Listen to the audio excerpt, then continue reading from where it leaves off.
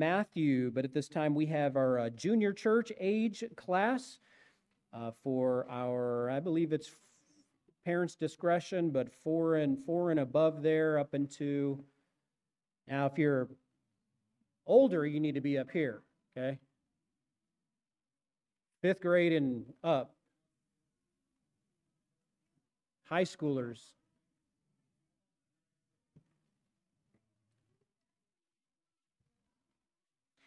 We are going to be in, Matthew chapter 7, actually. Matthew chapter 7.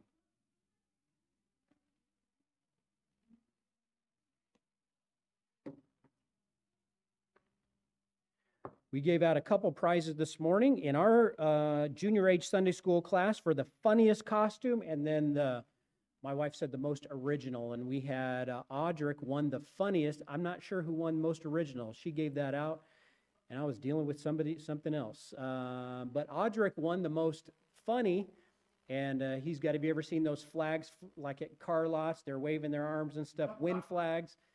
Audric had that, and he made the win, so he was shaking around. It was cute. I hadn't seen a costume like that before. But so he won. But we don't celebrate Halloween. We're celebrating the harvest, and we are.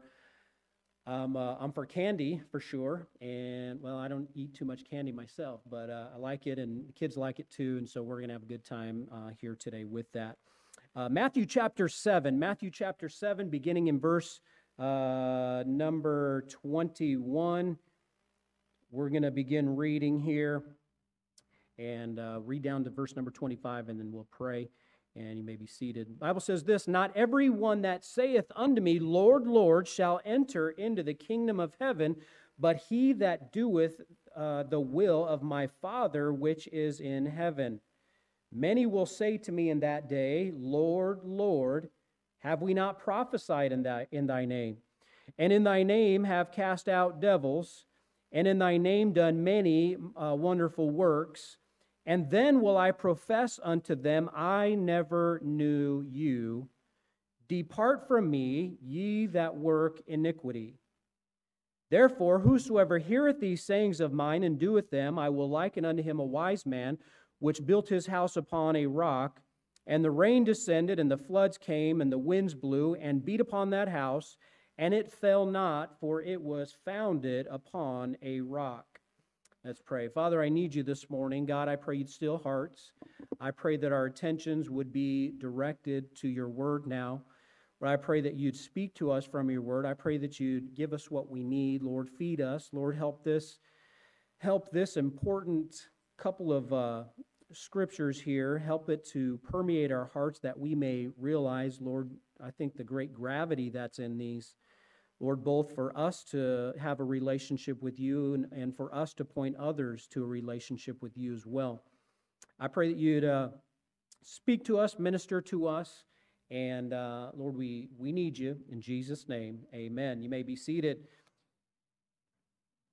Somebody know if Brother Dan's out helping with the equipment? Is he doing that? Okay. I just got a text from Don asking where to put those bounce out. Maybe you want to direct. You got them? Okay.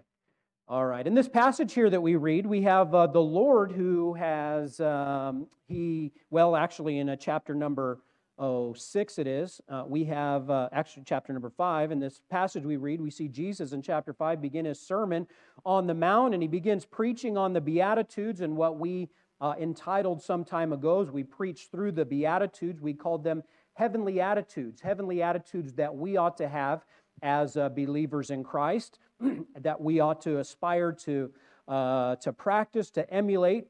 As he gets into chapter 6, he's preaching maybe a little harder, maybe a little more directly against some things and some more clear instruction.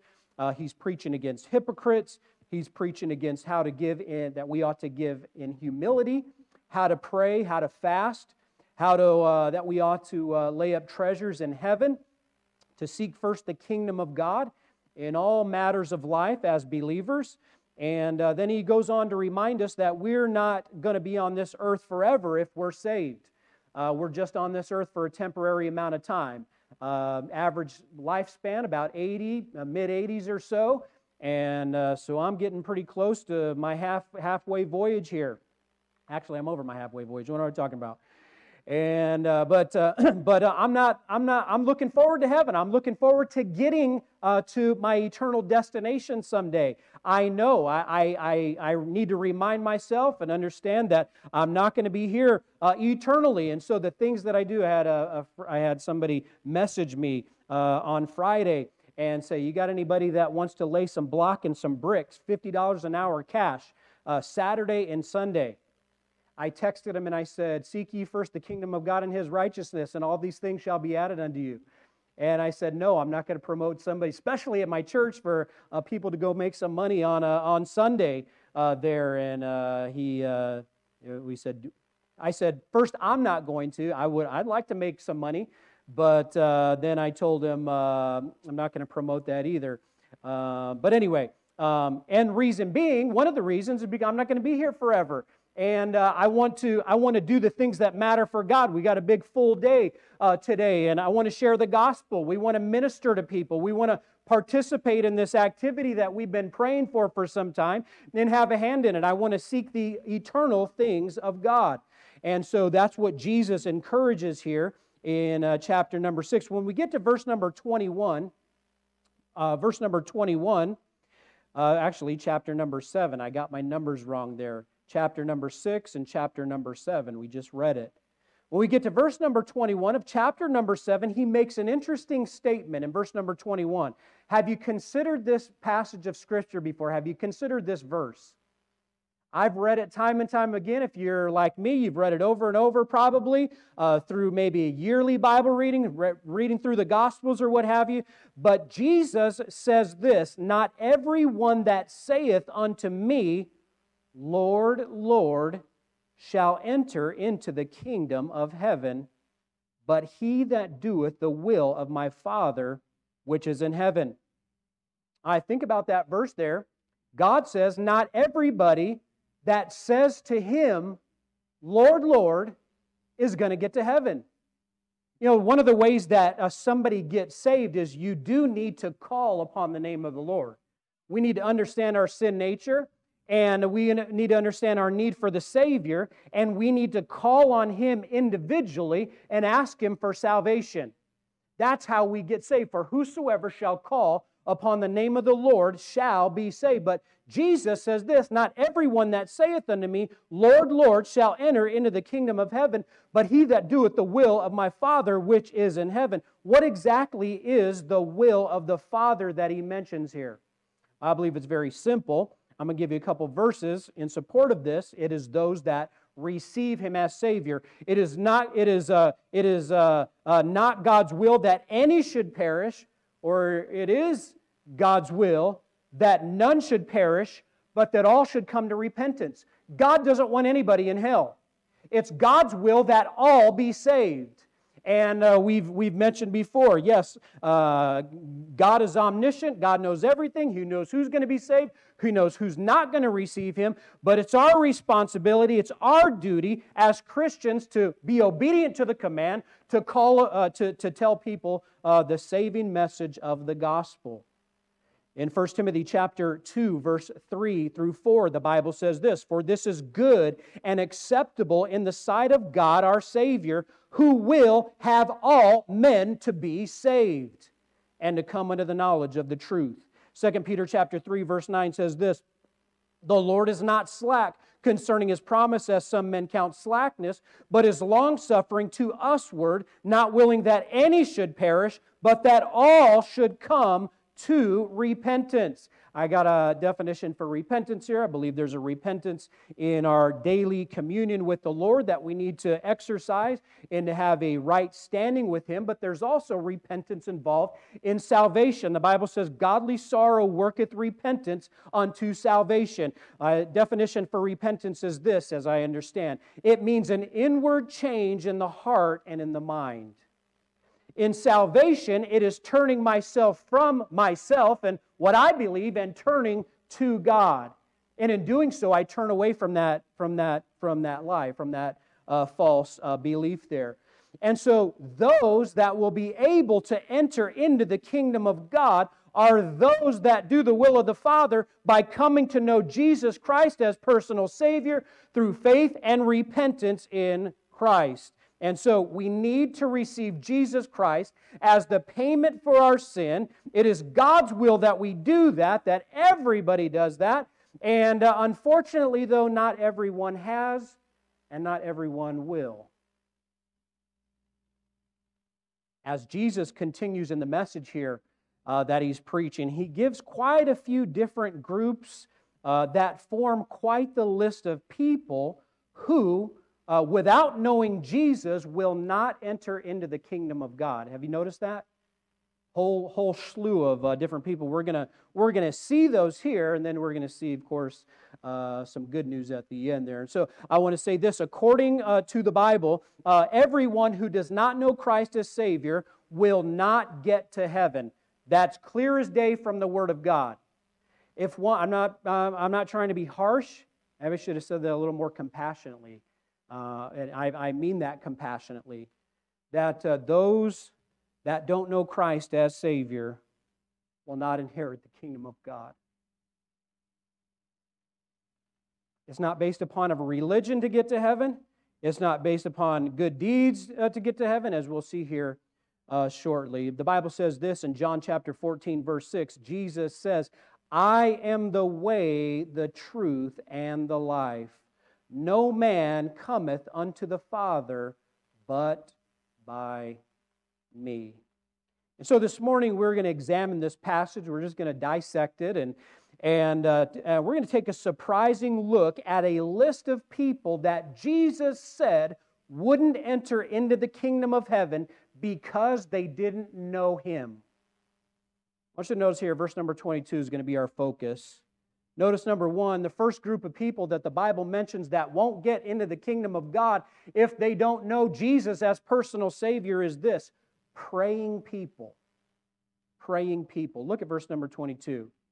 "Many will say to me in that day, Lord, Lord." Many will say unto me on that day, Lord, Lord.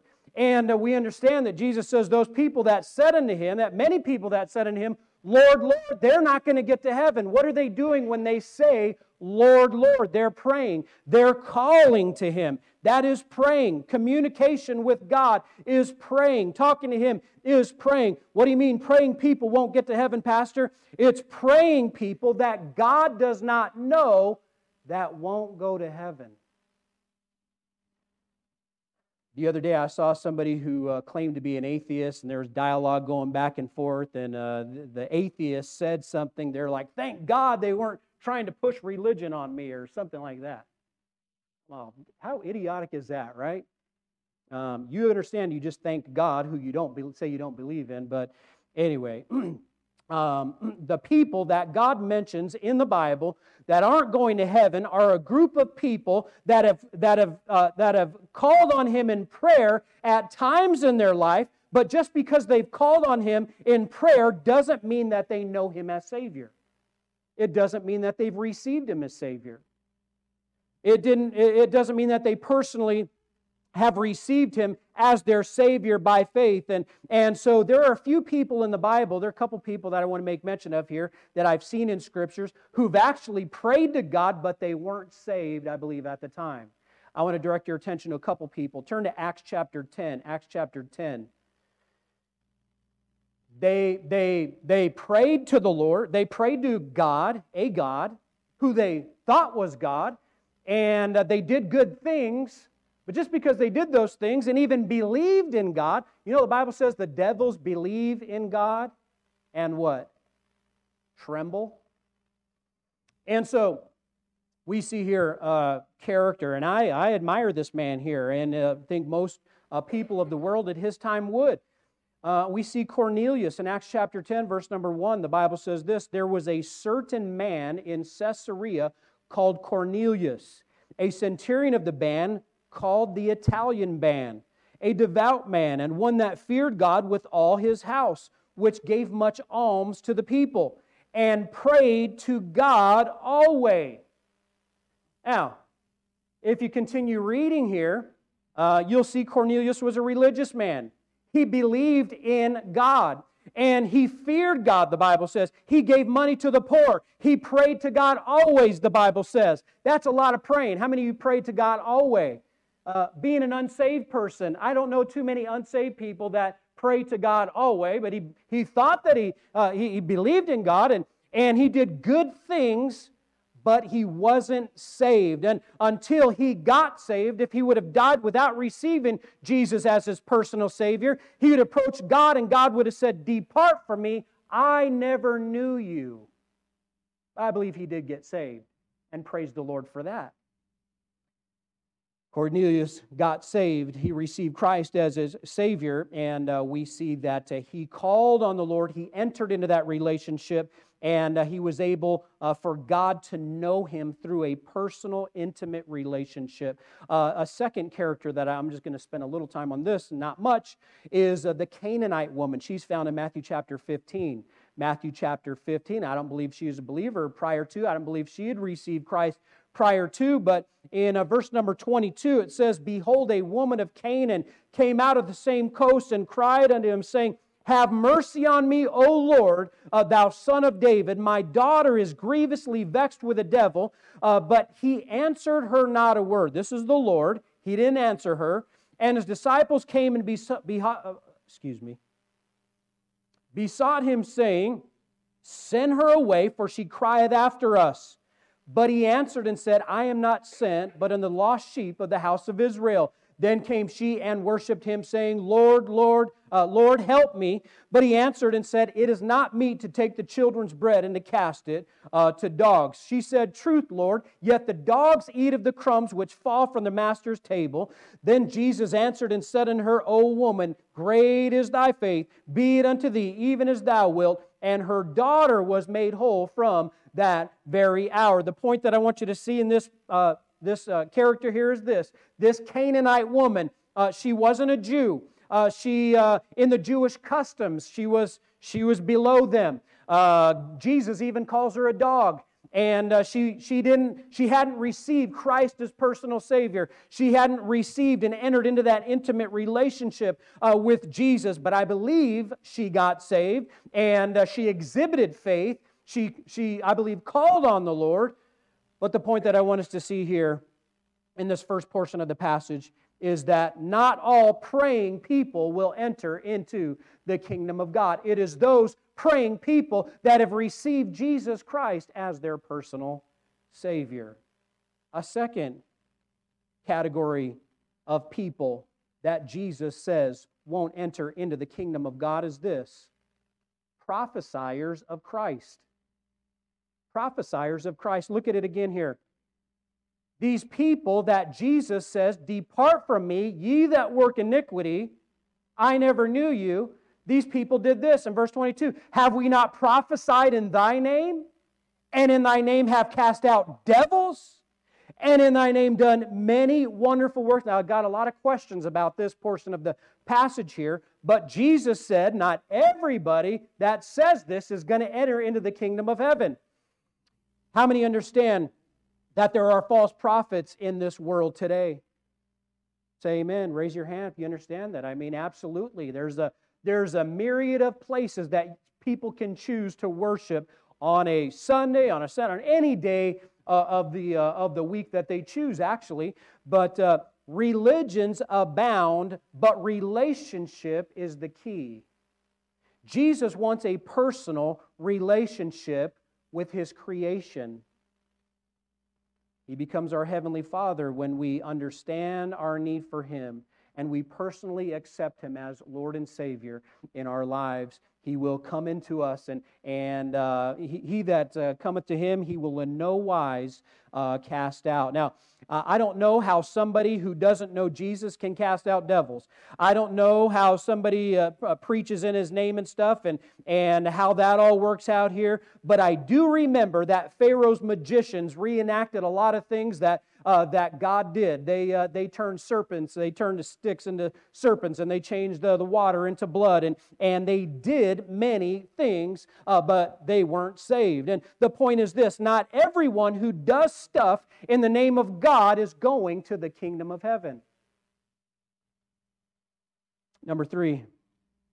Number three, we see a third category. I just got one more here, but after this. Number three, we see promoters of a social gospel. Promoters of a social gospel. What do you mean by that, Pastor Sam? Well, look at verse number 22. It says, these people, they cast out devils, they called on the Lord, they prayed, and they did many wonderful works. Many wonderful works. What is a social gospel? What is the definition I found of a social gospel is this. It's the idea of bringing social order with Christian principles. Now, good works are good. Good works should be manifest in believers. It is fruit of salvation, but it is not fruit to salvation. And promoters of a social gospel, those that are always promote, maybe what we do here today, some different things that we do might be considered social gospel if the true gospel is not communicated. And what is the true gospel? What is the definition of the gospel? Somebody just shout it out. According to 1 Corinthians chapter 15, it is the death, burial, and resurrection of Jesus. Some people say good news.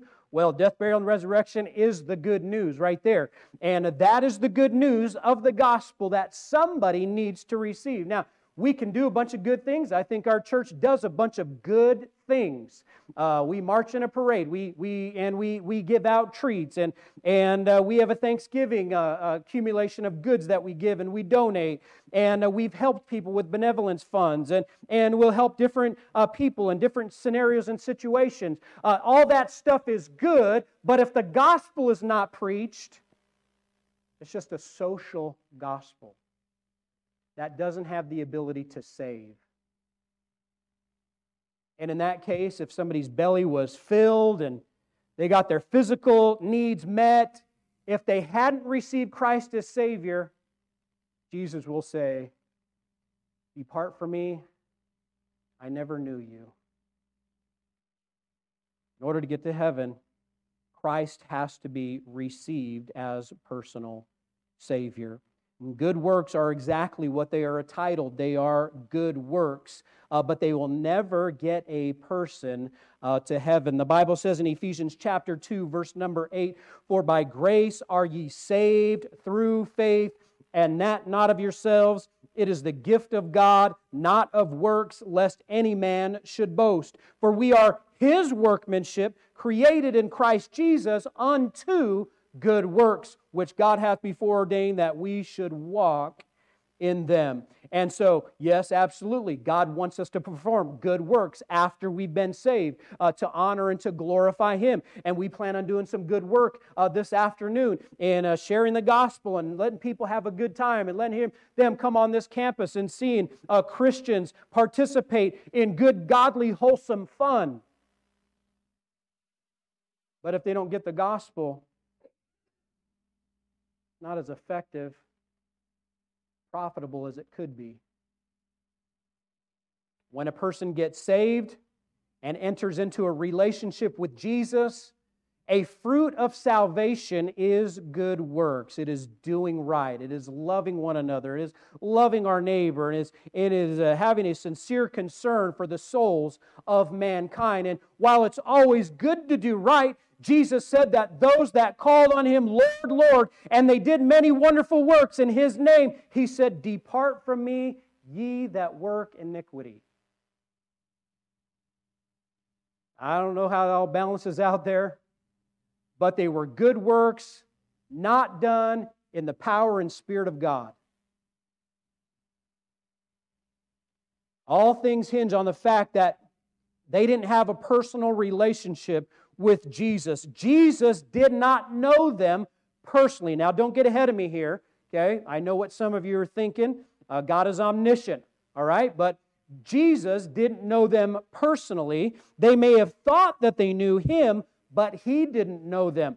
They had never received Him as their personal Lord and Savior. Another sad thought that a group of people that won't enter into the kingdom of God that we see in this passage here is in verse number 22. Once again, it says this. It starts off with our key word. It says, "Many will say in that day, Lord, Lord."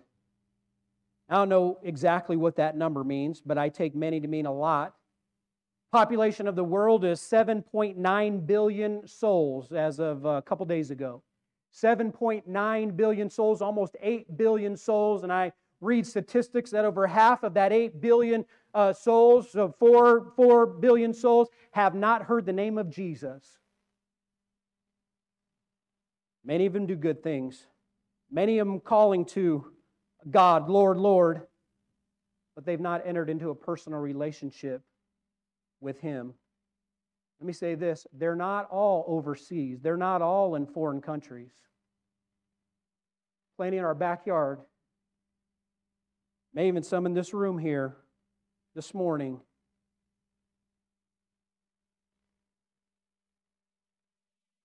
It's a great population.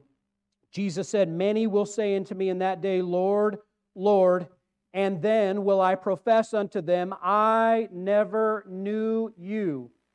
Depart from me, ye that work iniquity." I thought about this verse when I was in the grocery store the other day, and I gave a lady an invitation to come to our harvest activity and trunk or treat, our chili cook-off and stuff, just trying to get the word out. We had different flyers. I don't have one up here, but with the four special Sundays that we had, pumpkin pie, apple, candy apple, and stuff. I gave it to her, and she looked at it, and she said, "I'm Catholic, I won't be going." She said it real sternly, too. "I'm Catholic, I won't be going." And I said, that's okay. The most important thing is the gospel, which is on the back of the tract that I gave her. I said it nicely, politely, and tried to say it compassionately. And she said, "I'm Catholic." I thought to myself, religious person. I thought to myself, praying person, perhaps. I thought to myself, probably, unbeknownst to her, but probably a promoter of a social gospel, does good things, Most religions are steeped in doing good things. And I thought, I wonder when it's time what Jesus will say to her. Would He say, "Depart from me, ye that work iniquity"? Would He say, "I never knew you"? Now, don't get me wrong. I think Catholics, I think anybody can be saved. If your reasoning for thinking that you're going to heaven is because of a certain religion, though, you're not going to get there. If your reasoning for going to heaven is because you're a Baptist, you're a Catholic, Methodist, Episcopalian, Lutheran, what have you, any other reason than I have a personal relationship with Jesus Christ is going to end you up in the line, or however it works out, to where Jesus says, "Depart from me, I never knew you." That's what the Bible says. So what does it mean to know Jesus? You say, "Pastor Sam, God is omniscient. He knows everything." Yes, I believe He's omniscient. He knows everything. He knows how many hairs are on your head. Excuse me for the snort. He knows how many hairs are on your head. He knows about you, yes. He knows everyone and everything. He is and does, but there needs to be a time when you receive Him as personal Savior, understand what He did for you on the cross, and receive Him as your personal Savior, and that's when you enter into that relationship. That's when the relationship is initiated. That's when He knows you. That's when He comes to know you personally. That's when you come to know Him personally. That's the initiation. That's the birth into the kingdom of God. That is the birth into the family of God. That is when you become one of His children, not just a creation. And so for me, it was in the 4th grade. I believed in God. I believed God. I even knew that it was Jesus. I knew about Him. I knew that He created me. but I had not received Him as my personal Savior. I knew He was awesome. I knew He's all-powerful. I knew that He created all things and me, but I did not have a personal relationship with Him. But on a Thursday evening, there was a man that introduced me to Jesus, a soul winner, good, godly man, and he carried a full Bible, small Bible in his pocket, and he took time out of his busy schedule on a Thursday night to minister to a bunch of snot-nosed kids during Awana's program. And they preached and they gave an invitation and they said, how many of you're not certain that if you died that heaven would be your home, but you'd like to know? And I raised my hand and I went forward. And Mr. John Mason took me off to the side of the room there, sat me down on a chair, opened his Bible, and he showed me from the Word of God, the gospel, the death, burial, and resurrection. And he encouraged me to call on the Lord and ask Him to be my Savior. And that evening, I entered into a personal relationship with Jesus. Jesus knew me. We began a relationship, and it's the greatest relationship that anybody could ever enter. I got saved. Now, this idea that God gives in this story, I'm going to close with this. I'm going to try to illustrate this the best that I can. How many of you like Michael Jordan? You don't like Michael Jordan, Nate? That's before your time, I think. So we're talking mid-'80s. How many remember watching him in the mid-'80s? I wasn't a big fan in mid-'80s. I was actually a Laker fan. Well, I was a Laker fan for a little bit. And then that's the whole Magic Johnson era, pretty much. Not the whole Magic Johnson, the end of Magic Johnson era. And then I picked up New York Knicks somehow, and I liked them. I liked Anthony Mason, and I liked Patrick Ewing, and I liked, I was going to say Byron Scott. I liked Byron Scott on the Lakers. Who did I like? John Starks. But picked up them, and so didn't like the Bulls because the Knicks lost in the finals to the Bulls at least once that I remember. But anyway, I'm going to try to illustrate this point that I think I see here in this passage here. Raise your hand again if you like Michael Jordan. All right. Raise your hand if he's the GOAT, whether you like him or not. All right, good. All right, so this passage here, as I understand it, I think I can illustrate it in this capacity. I've come to like Michael Jordan. I'd say he's the GOAT. I'd say he's probably my favorite player of all time. I knew that he played for the Chicago Bulls. There was a time where after he retired, he came back. He played for the Wizards for I don't know how many years, I forget, but he won 6 championships. He played for the North Carolina, Tar Heels? And I picked up a pair of Jordans at a yard sale that are in nice shape, the North Carolina Blue, probably this past summer for $10. But anyway, so he played for the Tar Heels. He won 6 championships. He won a few dunk contests. And, man, I liked him. I liked his commercials, like Mike. If I could be like Mike. How many like the Gatorade commercials? That's back in the day. Some of you had no idea what I'm talking about. But anyway, I knew about him. I had a Dennis Rodman jersey for some time. I don't know where that went. But it probably would work a little better if I had a Jordan jersey. I don't have one. But you guys know Jordan, especially being from Chicago area. Probably some of you, anybody ever met Michael Jordan? No? I heard a story of some preachers that when they were in Bible college here, they went up to United Center there and they were watching games, and one of them talked about how their friend was so soul conscious and everybody wanted Jordan's autograph and stuff, but this guy wanted to give him a gospel tract. That's what I'm talking about. And he was able to give him a tract, I guess, and so that's pretty cool. But I don't know anybody that knows him, but I know about him. I know that, man, he's a great player, but I want to illustrate this passage with this. You find out where Jordan lives. I don't know that he lives in Chicagoland anymore, does he? Does anybody know? But let's imagine this. You find out you're Jordan's top fan. You're the number one fan. You claim to be, man. He is your, some people say idol. I don't like when people use that word idol.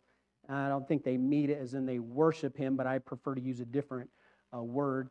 But let's say this: you're Michael Jordan's greatest fan. You find out where he lives, and you show up at his house one day with your suitcase, and you're wanting to. I need a Jordan. Carl, could you come up here, buddy?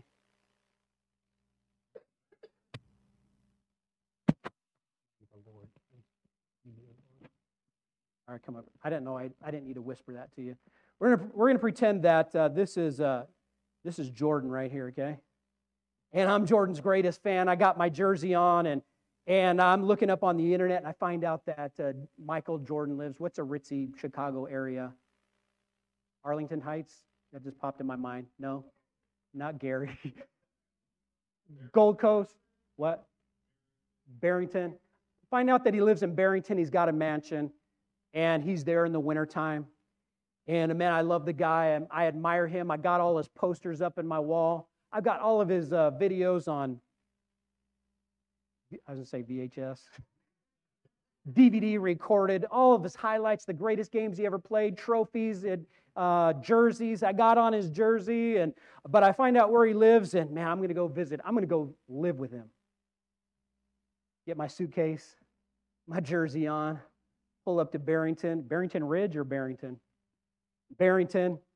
Pull up in the driveway there, and I don't even get to meet him because the security guard at the gate stops me, and I say, "Hey, I'm Sam. I wanted to come live with Mikey. Could I do that?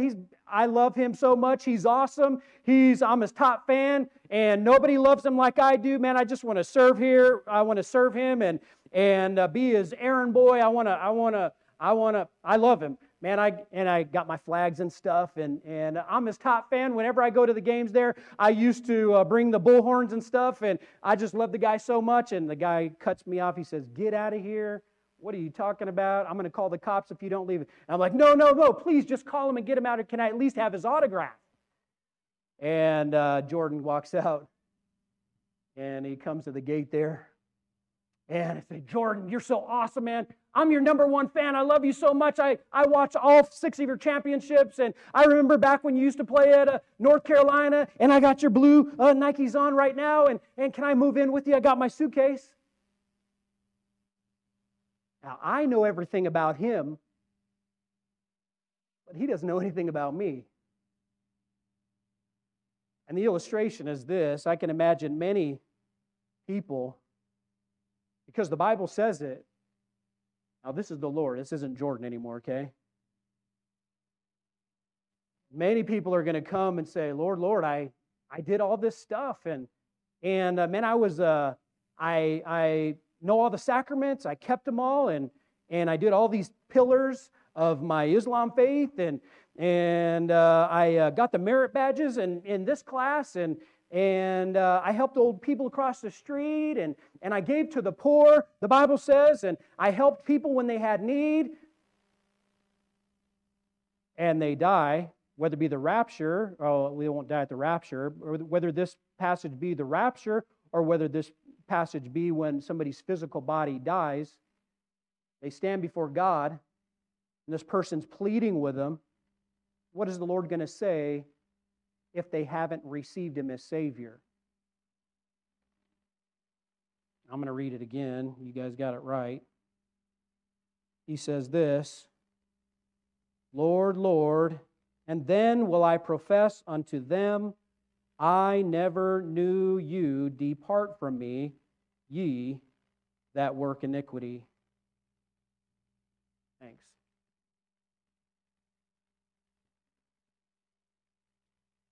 Now, this idea, hopefully that helped somehow. But I want to close with this. You can use anybody. I met Terry Bradshaw at the Kona International Airport. I don't know if it's international or not. Intercontinental, I don't know. Met Terry Bradshaw. My wife and I were delaying for one of my brother-in-laws to come over and visit us, and they were going to help us get a church started, knock some doors and stuff. And so we were killing time at Home Depot, walking around, and my wife walked around the corner, got me. She says, "I think that's the guy from Monday Night Football." And I walked around the corner, and sure enough, it was the guy from Monday Night Football. Not just any guy. It wasn't Howie Long. It wasn't, what's the giant guy? Anyway, it was Terry Bradshaw. He was at the special order desk, and he was with his, I don't think they were married at the time, but he was with his wife and future wife, and they were doing some business. He had his hat down, I mean, pretty low, so I'm surprised she noticed. It was down pretty low, just a polo shirt on, couple buttons undone, thinking he was cool or something, like he just got done fishing, I don't know. But he's at the table there, and I said, wow, that's pretty cool. I walked over there, and I had Sammy. Sammy was arm size at the time. I walked over patiently. Here's the special order desk, and I just stood there and let him know that I wanted to talk to him. I didn't want to interrupt him. And he finally got up, and he walked over to me, which was super cool. I knew that he had won 4 championships, 4 Lombardis. And he's a little bit before my time watching on a regular basis, that's for sure. But I knew who he was, and I walked over there, and I introduced myself to him. He had no idea who I was. I don't want to say that I entered into a relationship with Terry Bradshaw, but you guys get the point, right? I got our pictures taken together, and that was a cool thing to happen. There needs to be a time in everybody's life, personally and individually, when you understand your need for Jesus and receive Him as your personal Savior. When that takes place, that's when God gets to know you intimately and personally, and that's what a relationship is all about. Communication and fellowship, and it's not fire insurance. That if you get saved because you don't want to go to hell, praise the Lord for that. But there's so much more to salvation than escaping the flames of hell. An abundant Christian life that God wants to carry you through, walk with you through, and love you, and provide for you, and to meet your needs. Turn to John chapter 6, and we're done here. John chapter 6.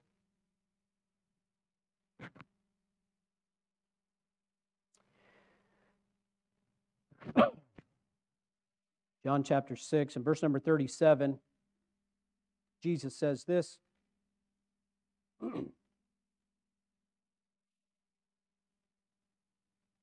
All that the Father giveth me shall come to me, and him that cometh to me I will in no wise cast out. John chapter 15 verse 5 says this. Jesus says this. Now after a person has entered into that relationship, God desires for us to be connected to Him. Most relationships that are struggling are because they don't have good communication. But in John chapter 15, verse 5 says, I am the vine, ye are the branches.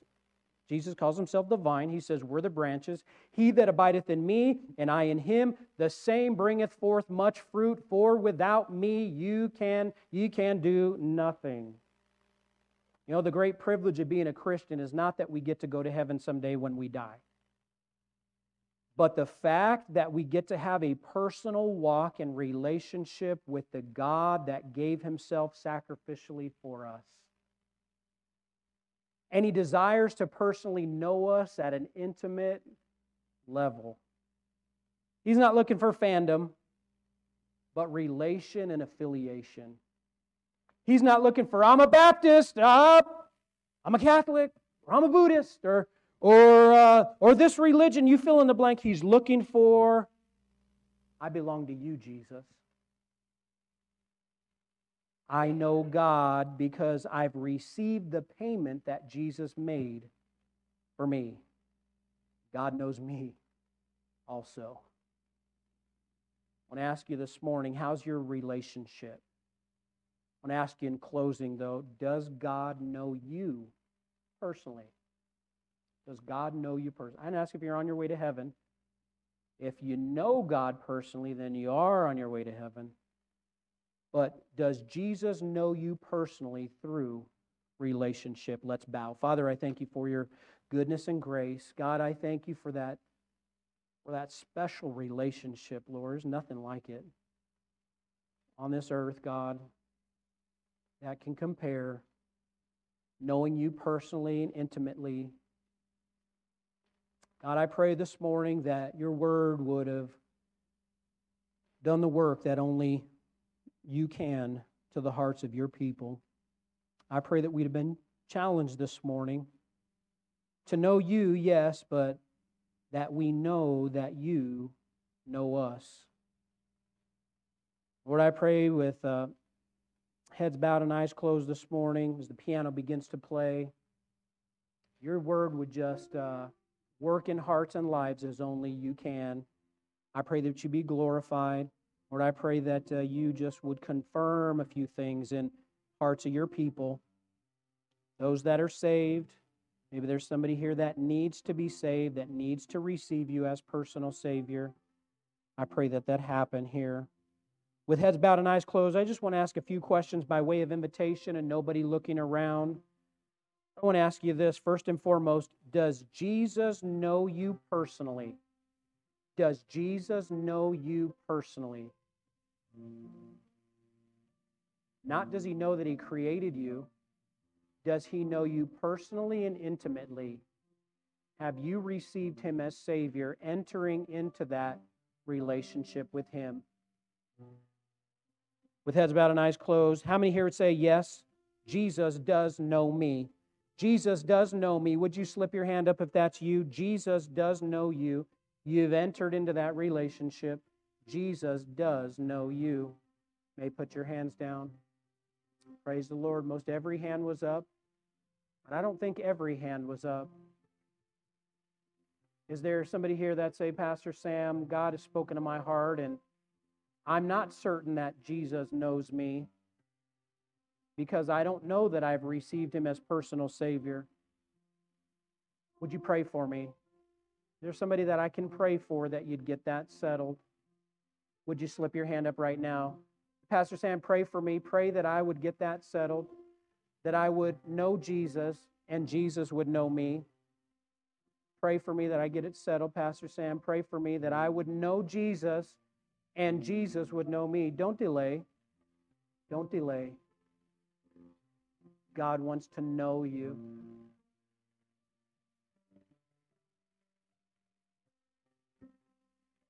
Maybe you're here this morning and say, Pastor Sam, God spoke to my heart about introducing people, introducing others to Jesus. God speak to your heart about that. You got an opportunity this afternoon, perhaps to share the gospel with somebody that comes on our campus that's not saved. All right, let's all stand this